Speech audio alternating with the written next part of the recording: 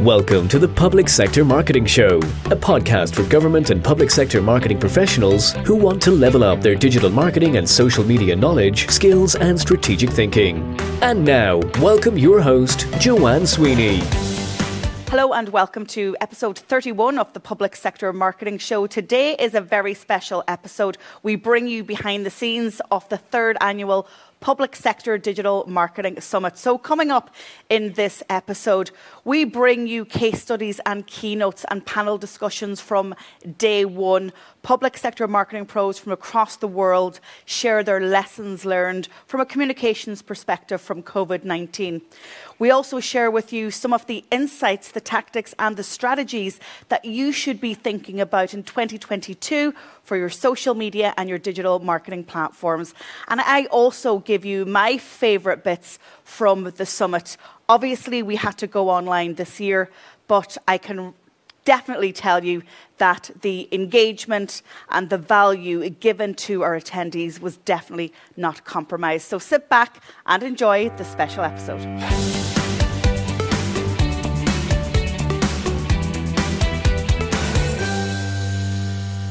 A pandemic, a pivot online. What are the digital communications lessons from COVID-19? Today we go behind the front line of digital marketing and social media in government and public sector. March 2020 changed all our lives, and it changed how you did your job. The antidote to the virus pre-vaccine rollout was great digital communications. Leadership from the front line required our governments and public sector health officials to go front of screen. Live streams on social media, websites incorporating live chat, TikTok videos on how to wear a mask and wash your hands. What is 2 meters and why should we take the vaccine? In other areas of public life, communications professionals were at home with partners, children and pets. Many even were alone. But your work did not stop. You ramped up the conversations, adopted new ways of working and committed to digital like never before. For that, you have transformed how citizens engage with you forever. You no longer have what McKinsey described as a monopolistic mindset. Today is about commending the work of communications professionals across public health, policing, higher education, national and local government, agriculture, marine science, citizen rights, transport, and indeed reflective of all state and semi-state agencies. Thank you for your commitment to great public interest communications. Thank you for sharing your insights and experiences so generously today. Before we start, let's take a look back at some of the pivotal moments over the past 18 months. WHO has been assessing this outbreak around the clock, and we're deeply concerned both by the alarming levels of spread and severity and by the alarming levels of inaction. We have therefore made the assessment that COVID-19 can be characterized as a pandemic. They're fighting a war here and they are losing. The sheer numbers of people succumbing to the coronavirus is overwhelming every hospital in northern Italy. The staff are working flat out, trying to keep these people from deteriorating further. They're trying to stop them from dying. This isn't an intensive care unit, it's an emergency ward. The ICU is full. People have only just arrived here and they are in terrible shape. We've not witnessed a pandemic of this nature in living memory, and this is uncharted territory for us. We said we would take the right actions at the right time, and we have to move now to have the greatest impact. So from 6 p.m. today, the following measures are being put in place, and they will stay in place until the 29th of March. The epidemiological situation has deteriorated substantially in recent weeks. The level of infection has increased rapidly, and our 14-day incident rate is now 1,410 cases per 100,000 population. In addition, the R number was estimated last week to be between 2.4 and 3 for the country. The incidence rates are very high across all age groups, especially young adults, and across every part of the country. While what's going on right now, Ceann Comhairle, is really difficult for people, there is hope. In recent weeks, 2 vaccines have received regulatory approval from the European Medicines Agency, and a third will be decided on before the end of the month. Among those 50 to 59, almost 90% have registered and almost 80% have started vaccination. Almost 100% of our citizens over the age of 70 are now fully vaccinated. This is unsurpassed in the European Union. I'd like to say, because we never ever get a chance to do this, is to really thank our media and social media teams. They're the silent heroes of our response and have engaged and understand that we don't go after the messenger. What we try to do is make sure that we replace bad information with good information, and that's as important in fighting a virus as any frontline health worker. So chapeau to our teams who do the silent work. Moving to the World Health Organization, and coming to us from headquarters is Alexandra Komanovic, who will deliver our first keynote of the day. Alexandra is social media manager at the WHO. She has served there since July 2018.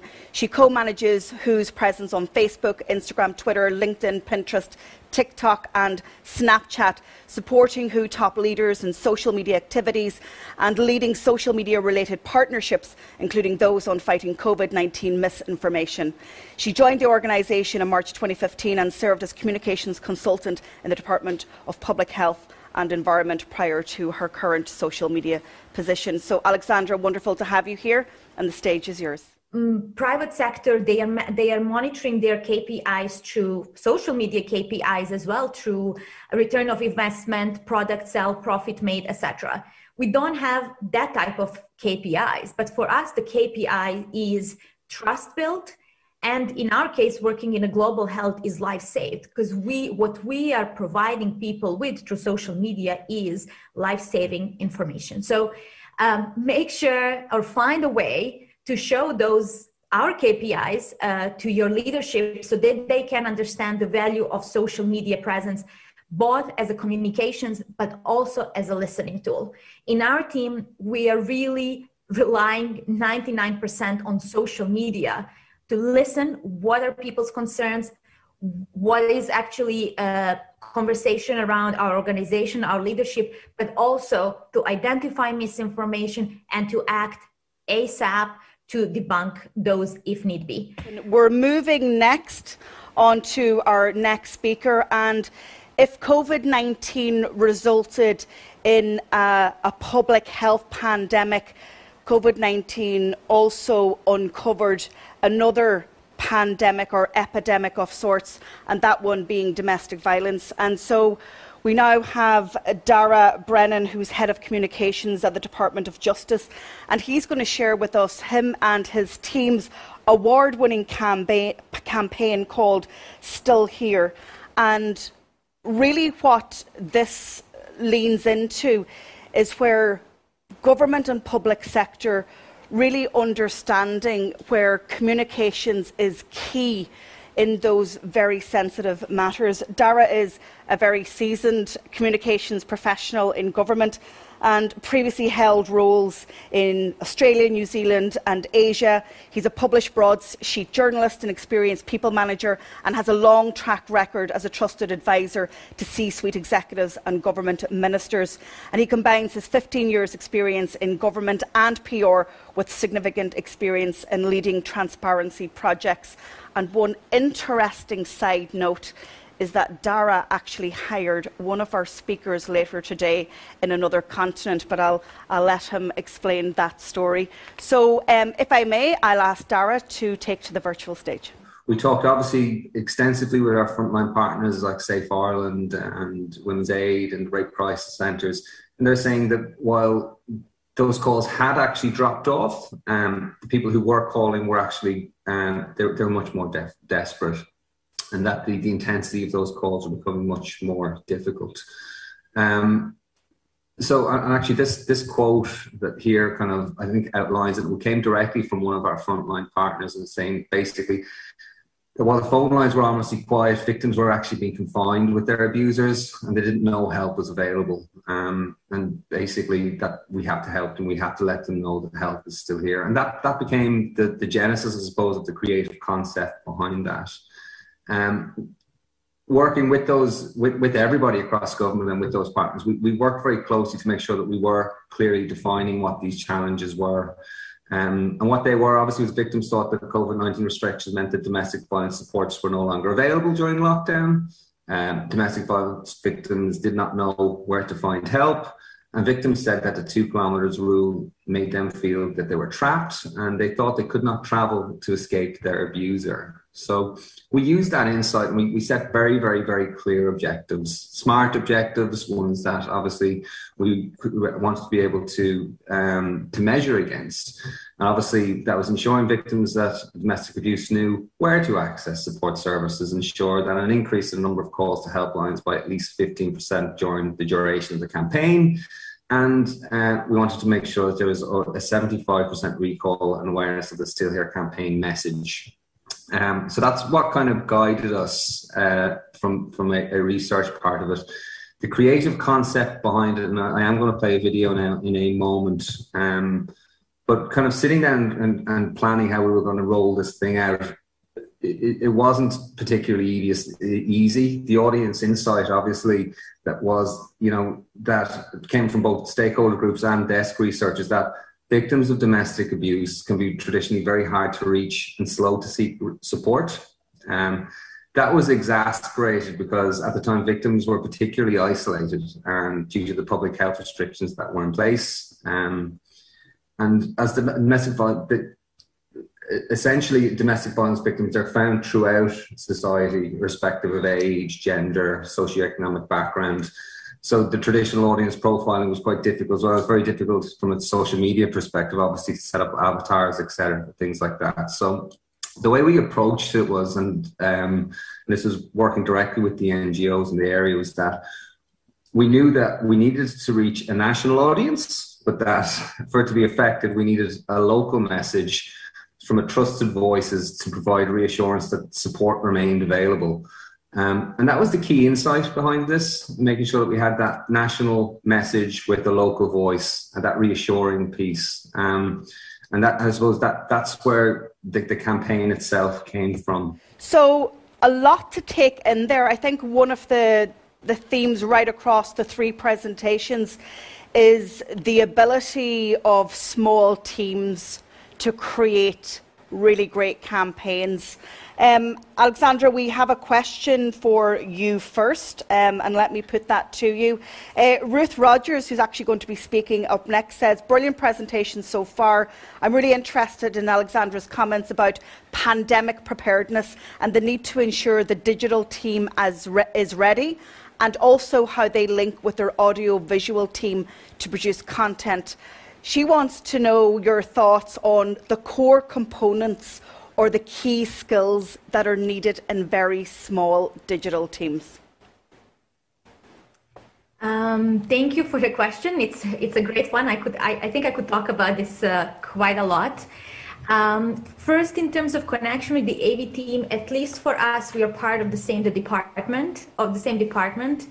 Audiovisual team is small, but as we got some extra people on the team during the pandemic, the audiovisual team as well, and we actually collaborated in hiring one of the people to be more specialized in social media video creation, or at least someone who has a better understanding of social media video content rather than full-on professional video production.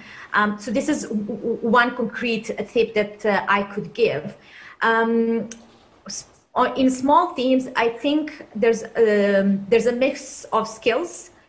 One is definitely trust and teamwork, because you really need to work as one. And when we were 2 on the team, me and my colleague, we are constantly in touch. We are still in touch. We are trusting each other. If one gives one opinion or feedback to something, we fully trust on what we are actually sending to the rest of the organization. Also, we are very free to share ideas with each other. And also we are open to testing different ideas. As I mentioned, not everything has to be a perfect or a big campaign. A lot can be done within understanding the net platform, spending a lot of time on platform, benchmarking and looking into ideas and using existing features. So I think that's their trust to test and to do to the best of your own abilities of creativity, I would say. Speaking of preparedness, I think the number one is actually to use this opportunity of pandemic to raise awareness on the importance of social media presence, institutional social media presence, not only leaders. We are seeing a lot of leaders being present. Also, in some, we have leaders who don't necessarily understand the importance of institutional presence.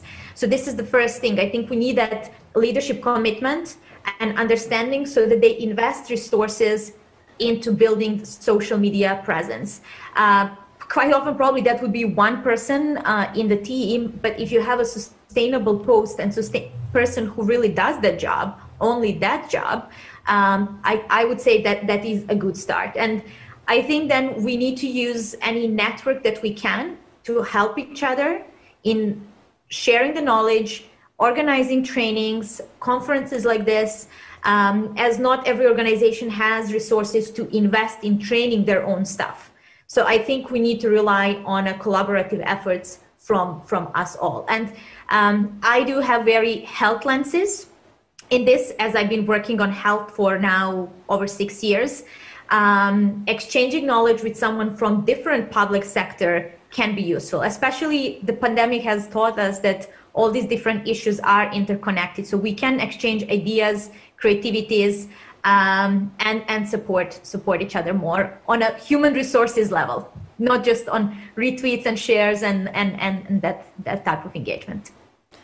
Thank you, Alexandra. And as always, very practical advice from Alexandra, because you're on the ground, on the front line. Next question is going to Dara, and all of you presented your analytics and your data insights demonstrating the success of the campaigns.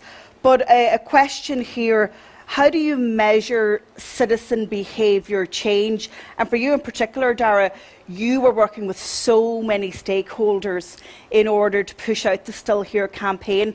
And that inspiration for the campaign from one of the staff members within one of the domestic violence services said, you know, our phones are ominously quiet, but we're still here. After your campaign, was there a marked transformation in those phones ringing and the messages getting out? A really good question.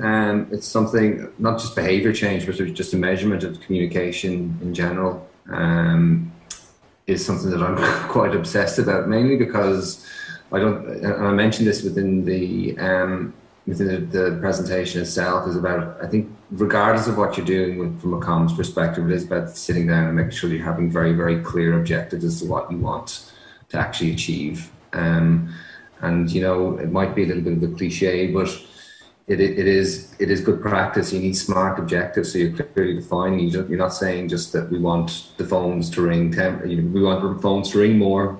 We want them to ring 20% more, 30% or 5%, whichever it is. The key to a lot of it in terms of that measurement, whether it's behaviour change or whether it's anything, is if you can, and I'm conscious, obviously, that across public sector as well, there sometimes isn't the budget to be able to actually, you know, do the research beforehand.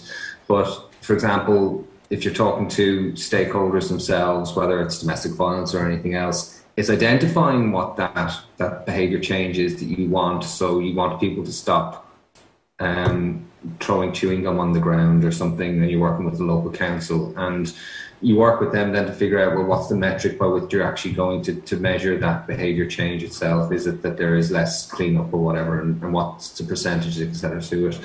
That's the hard part. That's the really, really difficult part of comms, is kind of zeroing in specifically on what that behaviour change is. Don't get distracted by, you know, other things that, you know, might be kind of a little bit shinier, but really, really focusing in on what you want to achieve.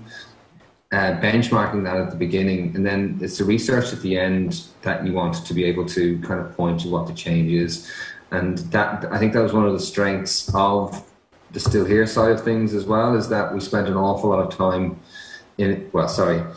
a large proportion of the time that we had, we didn't have a lot of time to put that campaign together. I think we put everything together and launched it in about a week and a half. But a large part of it was that first kind of almost a week was getting it right before we launched and making sure we had a very clearly defined objectives that we could measure against, so that we could at the end of it point to the fact that, you know, the phones were ringing more, they were ringing significantly more.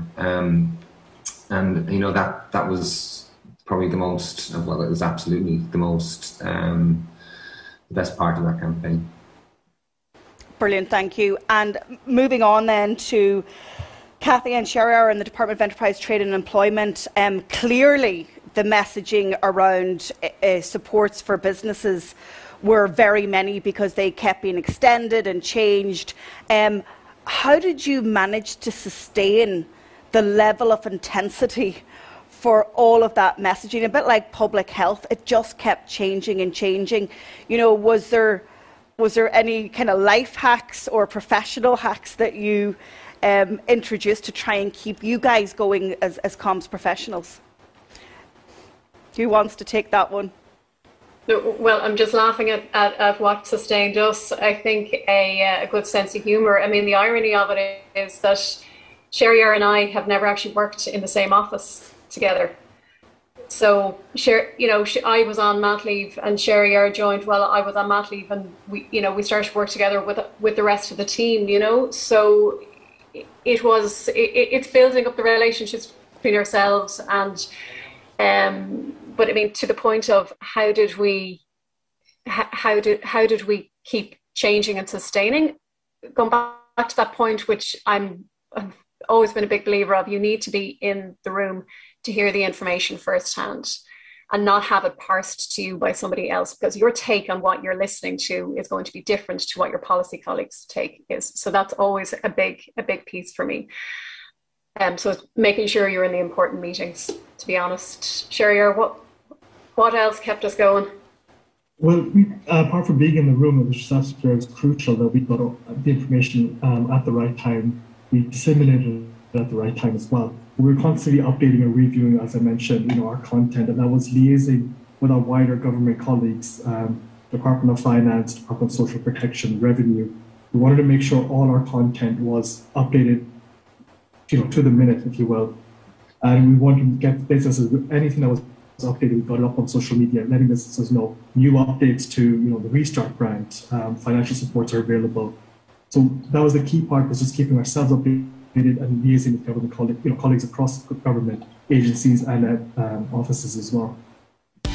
Level up your digital skills by taking our diploma in digital marketing, plus gain an industry qualification. Use the code DigitalMarketing20 for a 20% discount. Visit publicsectormarketingpros.com. Moving on to the important business of this morning, and that's session 2 at the summit, and this is titled Meaningful Engagement in a Virtual World. So what I wanted to do was to invite public sector professionals who, again, working on the front line of comms over the past 18 months in various different agencies, to share their experiences of how they were able to get meaningful engagement with citizens, because as we know, you can go on social media, you can publish articles on your website, you can launch podcasts and YouTube videos, and you will get reach, you will get impressions. But the real measure of success online is engagement and meaningful engagement. And our next set of speakers have actually achieved that. And we are going to Northern Ireland first, and we are going to Ruth Rogers, who's Head of Communications and Strategic Corporate Affairs at the Southern Health and Social Care Trust. And Ruth is going to share with us podcasting through a pandemic. And I've watched Ruth on this journey. And I think it's a remarkable case study, and she's going to share her experience. So Ruth, the virtual stage is yours. Thank you very much, Joanne. And to all the speakers this morning, it's been fascinating, really informative, and I've taken copious notes, as I'm sure all of you have, and a lot of inspiration from it.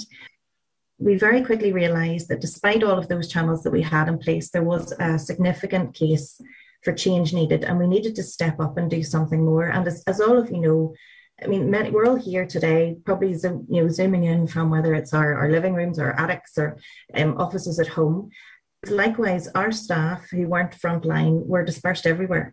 And the frontline staff who were required to wear this new PPE, we really needed to get that information to them in a very timely way. And another difficulty that we faced was that the guidance around the PPE and other matters relating to COVID was constantly changing. One day when you thought you knew where you were, the virus had evolved, the thing had changed again, and there was a need for new and additional guidance or information out. And equally, because of restrictions, there was no face-to-face training. So ordinarily, where we could have brought people together to share this information, well, that wasn't happening. So really, we just hadn't had a challenge on this scale before. And we very quickly needed to find out a way of communicating this very complex information and doing so quickly. We're going to our next group of speakers, and we have the team from Citizens Information Board. We have Dara Woods, who's Digital Content Executive. We have Sabrina Commons, Digital Content Executive, and also Bobby Barber, Communications Manager.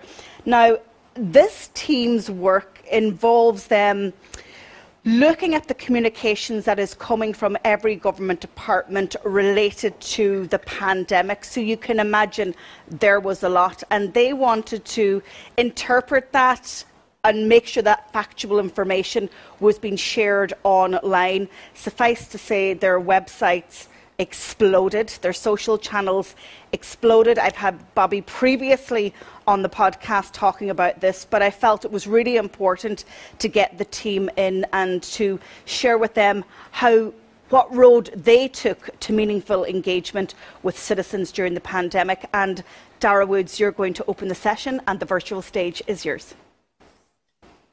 Thanks, Joanne. Good morning. So I'm Dara Woods, and together with my colleagues Sabrina Cummins and Bobby Barber, we're going to talk to you about the journey that the Citizens Information Board has taken on social media over the last 2 years. How we moved from minimal social media use in early 2020 to fully engaging with citizens on social only a few months later, and also how COVID gave us the push to go all in on social. I like to say that in early 2020, we were very slowly lacing up our boots and getting ready for a leisurely walk on a nice, easy social media journey. But then in 2020, in March, we were pretty much catapulted to the bottom of Everest without maybe all the gear or knowledge that we needed, and we just had to climb. So in this presentation, you'll find out if we made it or not. So let's get started. So who are the Citizens Information Board and what do we do? So CIB provides information, advice and advocacy on people's rights and entitlements in Ireland. We have a network of Citizens Information Centres around the country. We have a national phone line, and we have the website citizensinformation.ie. Maybe some of you have come across us already, or you've used our website. We actually had over 15 million users of the website in 2020. Myself and Sabrina work on the digital content team at Citizens Information. We manage the Citizens Information social media accounts, and we also write content for the website. The Citizens Information Board also provides information and advice on money and budgeting services through MABS, our money and advice and budgeting service. We have the National Helpline. We also are available in 60 locations for MABS. There's also a MABS website and chat on WhatsApp. Bobby, who'll be speaking at the end of this presentation, is the Communication Manager for MABS in Awalia. So my colleague Sabrina is going to take over from here and explain how the Citizens Information ramped up on social to respond to the public's information needs during COVID and the impact that changed approach had. Then Bobby is going to cover how MABS actually responded and the impact that had for them as well. Thanks, Dara.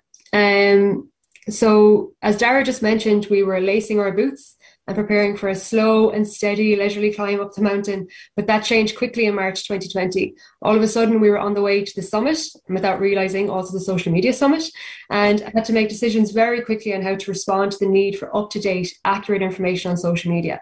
So what did we do in Citizens Information to respond to this? One of the first things we did was set up a focused social media team.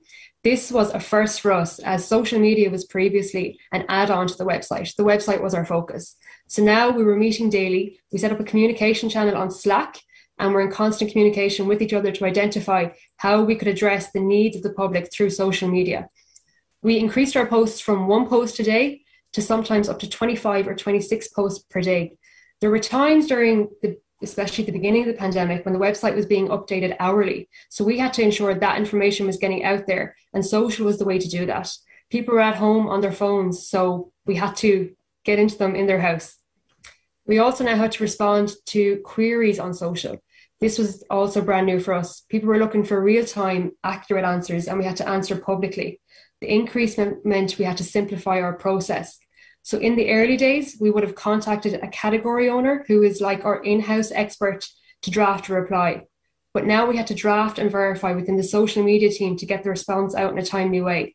So the benefits of this means we have streamlined our processes, as I'll talk about further down in the presentation. We harness the power of Facebook. So what this means is we quickly realized that people were looking for information from us on Facebook. We were getting comments, tags, queries, and we knew we had to engage with the audience where they were. So Twitter also started to grow, but the bulk of our audience are using Facebook. So we tapped into all the tools and insights that Facebook has, and this resulted in huge growth, which I'll show again further down in the presentation. But we needed help with the queries also, so we worked together with CIPS, so that's our Citizens Information Phone Service, who are based in Cork. They have expertise in complex queries, so they took on the responsibility of drafting replies. We would then, as writers, edit the replies to make them more social media friendly. And this allowed us to spend more time working on posts and to research updates to make sure that we were meaningfully engaging with our audience. We developed our own tone of voice and focused on consistency, so speaking directly to the end user. So what this means is we used an active voice. We decided to engage with people in a conversational and empathetic tone to show we were real people behind the platforms. We made sure to use diverse images and use plain English for our posts, no jargon, speak directly to the user. This is very important to make sure we were engaging with the public. We also promoted available local services. This again was new for us, as citizen information services work all around Ireland in different regions, and they promote themselves locally, whereas now we could highlight which services were working from home, how to get in touch, what was available. And they now work directly with us, the social media team, to help them promote the services. And this collaboration has been maintained even to the present day. I'll pass you over to Bobby now, who'll go through the steps that MABS took. Thanks. So it's fair to say that the Citizens Information Service was one step ahead of MABS when it came to a social media presence. Where CIS were lacing up their boots and getting ready for a hike, MABS hadn't quite decided on whether we were going to be mountain climbers or more just leisurely walkers. But then came COVID. Our plans to launch and trial various executions of social media strategy and rollout for MABS were quickly turned upside down, and we decided overnight to purchase the hiking boots and join CIS on their mountain trek. As soon as the pandemic hit, we could see that there was a hunger for information, as referenced by Darren and Sabrina earlier, and answers to personal money-related questions. The natural place to go for this was online, and the risk if we weren't there is that others also knew it, and in the online space, they could push their own agenda and possibly misinformation. In other words, if we weren't there and active online, then someone else would be, and we had a responsibility to step out. Now we're moving from Citizens Information Board to An Garda Síochána, and Joanna Parsons is Head of Internal Comms at our Irish Police Force. And another super insight into how you can have meaningful engagement within a large organisation. Joanna is going to talk about countering the tyranny of email. And, you know, she's right to say that email gets a bad rap. in the suite of digital communications that we have available to us. People see it as a nuisance or a burden or a task to wade through. But this was a challenge that Joanna wanted to take on, and she's a seasoned and highly experienced communications professional, and she's won 4 prestigious communications awards for her work within An Garda Síochána. She's previously worked in financial services and in the charity sector, and she trained as a sociologist in Trinity College, where she developed her deep interest in people and bringing that into her work with An Garda Síochána. So Joanna, I'm really looking forward to this one and for you to convince everyone about the power of email. Thank you very much, Joanne. What an intro. My name is Joanna Parsons. I work with An Garda Síochána. I'm the first ever head of internal communications we've had in the police service. I'm also the regional director for Ireland with the Institute of Internal Communication, and I sit on their board of directors as well. I wanted to go with the title of Countering the Tyranny of Email after I had a conversation with a colleague who was beyond exasperated into infuriated with the state of his inbox and how much time it took him each day. And he called it a tyranny. It's like, it's a tyranny in my life. And actually it kind of sparked other conversations with other colleagues who were also sick of wading through their inboxes. Weren't they brilliant? Virtual round of applause to our panel. First up we had Ruth Rogers from the Southern Health Trust in Northern Ireland, and then we had Dara Woods, Sabrina Commons, Bobby Barber from Citizens Information Board, and last but not least Joanna Parsons from An Garda Síochána. Thank you so much, guys. So much to think about. Let's write shorter emails. A one-stop shop digital marketing and social media resource. Join our membership academy for 12 months. Access a library of how-to videos, template strategies and organisational policies. Monthly live coaching. Attend webinars with subject matter experts. Meet and network with public sector pros from across the world. Use the code MEMBERSHIP20 for a 20% discount. Visit publicsectormarketingpros.com. And you're all very welcome back to the 4th and final session of day 1 from the Public Sector Digital Marketing Summit. We're coming to you live from Galway in the west of Ireland, and you will see that I have somebody who's joined me, so I'm not on my own. Marisa Ryan, thank you so much for joining me. Thank you for having me. Great to be in Galway. It's great to have somebody in studio. Obviously we've had our speakers beam in from across the world all day. The title of this final session is Managing Crisis in a Pandemic and how to deal with crisis management online. And we have 3 remarkable public sector professionals who are going to share their insights. First of all, let me introduce you to Marisa Ryan. And Marisa is Social Media Manager at the Health Service Executive. That's Ireland's National Health Service. And she's been working in that role for 11 years. And you are a seasoned comms and PR practitioner. I think you've worked across press, media, digital, and now as social media manager. We've got lots to talk about, Marisa, lots and lots to talk about. But we're going to start, and I want you to take us back to the 1st of February 2020. Set the scene. The 1st of February 2020, I suppose there was talks of COVID-19, but not quite there. I was flying back into the country. I had just been skiing, and I suppose the week before I flew out, and there was little things in the airport saying about COVID-19 was there, but there was a different story on the way back. There was lots more posters in the place and that. When I arrived back in, I had seen that my colleagues had done a live stream of a briefing during the week that mentioned it and concerns around it, and I knew that I had to get straight back into work. So on Saturday evening we went straight into looking at content calendars, and I feel like we haven't stopped since. So we've been working on it since. It's interesting. I asked you earlier, I said, are you still as busy? And your answer said to me, I don't know, maybe we just got used to it. But let's go from the 1st of February to the 14th of March 2020. Yeah, so at that stage we had a couple of announcements from the Taoiseach, Leah Varadkar at the time, given that, and we had been talking on social media as well as advertising around COVID-19, and we had our first case and death in Ireland at the time.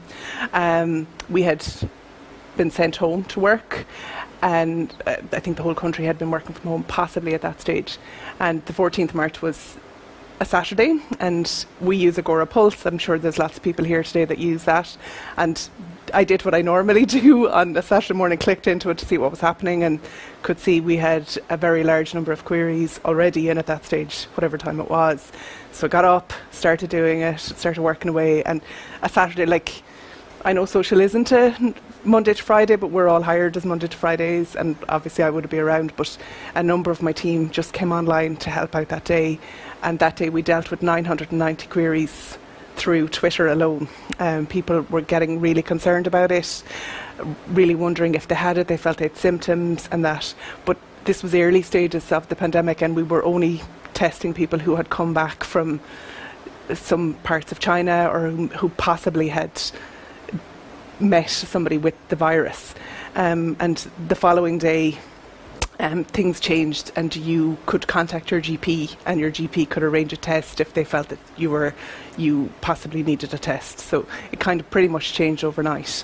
And we had a huge following on social media that day, a huge hits to our website, and people were really dying to get information on this new virus that had arrived into the country.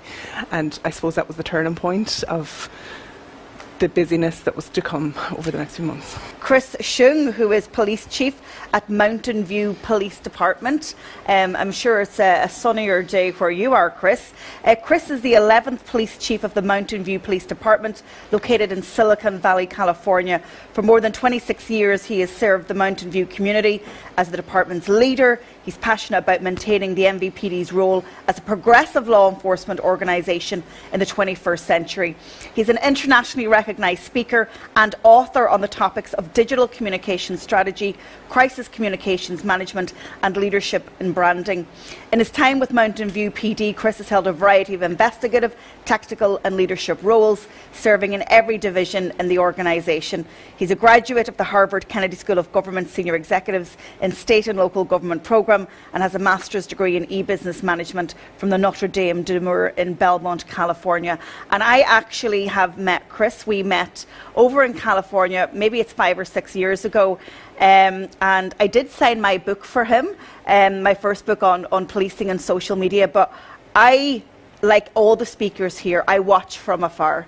I watch Chris's work from afar, and you know, he's going to talk about when crisis strikes, how you can successfully navigate your agency's narrative in the digital age, because there are still some agencies who put fear before taking action. So Chris, thank you so much for joining us, and I know it's early morning with you, but please take to our virtual stage. Well, good morning from sunny California and Silicon Valley to my virtual audience, and it's probably more applicable to say good afternoon or good evening to the crowd.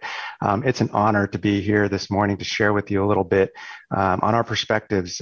Here in Silicon Valley, in just my own backyard, the jurisdiction that I lead and patrol and keep safe happens to have some companies that some of you might have heard of. That might be Google, which is down the street. Facebook has a couple offices here in town. Twitter is about a half hour north of us, and LinkedIn is down the street as well. So in this digital age, our agency has in a sense grown up with the technology and learned how to be a little bit different in the public sector. And the topic today I really want to focus on is giving you and your agency some awareness and some maybe a different perspective and a paradigm shift on how you look at crises. I like to use this quote here from Gary Vaynerchuk. I think many of you are likely very familiar with him, a leader in the social media leadership space. He talks about making business decisions based on your point of view of how the world should be is the quickest way to go out of business. From California to Canada, and we are going to hear from Russell Lollisher, who is a customer, who's the director, digital communications director of the Ministry of Transportation in British Columbia. in Canada. He's going to talk to us about a customer experience blueprint for public sector. And if you haven't heard Russell speak before, then you're in for a great treat. If you've listened to episode 17 of the Public Sector Marketing Show, then you know what to expect. Russell needs his own podcast, maybe like Marisa. Marisa needs to write a book. Russell needs a podcast. And Chris, you probably need your own YouTube channel because the information that you share is so rich. So Russell is an innovative leader for the British Columbia Ministry of Transportation and Infrastructure and public service-wide advisor in communications, employee engagement, social customer care, change management and customer engagement. He was named one of Canada's most influential experts on social media in the government sphere by Hootsuite in their ebook on social government. He's an advocate for great working relationships and also as communication and engagement leader, podcaster, speaker, continuous learner. So Russell, with all of that, I'll have a rest and you can take to our virtual stage. Hello, my hands are shaking so much. I've had so much coffee this morning. We are 8 hours behind you. So I'm like, my hand is literally like this. Hi, thank you so much for having me. Welcome to the land of really long job titles, as all government seems to freaking have. My name is Russell Lolliker. I am so excited. Chris's presentation literally could have been a tag team with what I'm going to be talking about today. Really, I will talk about emergency a bit, but really the problem is that we wait for emergencies until we actually build relationships with the public. Where the hell else are you 365 days a year? Why are you waiting till you have something to talk about before we build that trust that is absolutely essential? So before we get into, here we go, 1 second. Before we get into a bit of what I'm going to talk about, we need to clarify that government, public sector talks in 3 different ways: political, promotional, and operational. This is how we communicate and how the public perceives us. So straight out of the gate, there's that political side of things, which I like to call the we're great and they suck kind of approach. That's if you're basically running for election or you're looking to elevate yourself. Politicians do this quite a bit, but the public confuses public sector with politics quite often. So from our perspective, it's really good to make sure we clarify. Then there's also the promotional, which is the we're awesome. Did I mention we're awesome? We're awesome. If you think you might be like this, look at your Twitter account. If you have a lot of governors and politicians in your Twitter feed, you are promotional. You're all about how awesome you are, and news release, press conference, press conference. It's important, but it's not everything. And then last but not least, which is where a lot of us live, is operational. These are the people that have been around 15 years, don't really care which government's in power because they have a day-to-day job to do. They're literally doing customer service every day. And this is where I want to talk about, because this is where public trust is built. Unfortunately, it's not where the resources and the money are generally pumped into, which is the first 2. They're where executive likes because they're getting the message out. They're broadcasting information. But guess what? That's not how public trust is built. I don't know what parties you've been to, but the person that always talks about themselves and how great they are the people that I avoid at the local parties. So. What a remarkable session to end day 1 of the Public Sector Digital Marketing Summit. Guys, we could talk for hours about this. So, Russell, you've already been on the podcast. Come back on it again. Chris, you've got to come on the podcast. Marisa, you've been on it, so maybe you'll get a second run out. But I just want to say sincerely, thank you so much for taking the time so early in the morning and to use that cliche out of your busy schedule to be with us. But I think it's really, really important that this community of public sector pros around the world share, connect and learn from each other, because we know peer-to-peer learning is one of the best. And I don't even work in public sector. I'm on the outside. So I'm just your tour guide. So make sure everybody who's watching live or even the replay, connect with Russell, connect with Chris, connect with Marisa. Joanna's going to check out our Lingus flights to California. And I just want to say thank you guys, and we'll talk soon. Level up your social media skills by taking our diploma in social media, plus gain an industry qualification. Use the code SOCIALMEDIA20 for a 20% discount. Visit publicsectormarketingpros.com. If this episode has whetted your appetite to learn more about digital marketing and social media for government and public sector, I'm delighted to let you know that you can now buy our replay digital ticket of the 2021 Public Sector Digital Marketing Summit. Go ahead over to publicsectormarketingpros.com/2021 Summit and you can get your ticket and you can access this content in your own time, and rest assured this will be content that will help you in your day job. As always, thank you so much for tuning in to the Public Sector Marketing Show. I will see you on the next episode. Thank you for tuning into this episode of the Public Sector Marketing Show. This episode has ended, but your digital journey can continue. Head over to publicsectormarketingpros.com to access resources and links mentioned in today's show and to connect with Joanne and her team. Until the next time, be sure to subscribe, rate and review on your favourite podcast platform.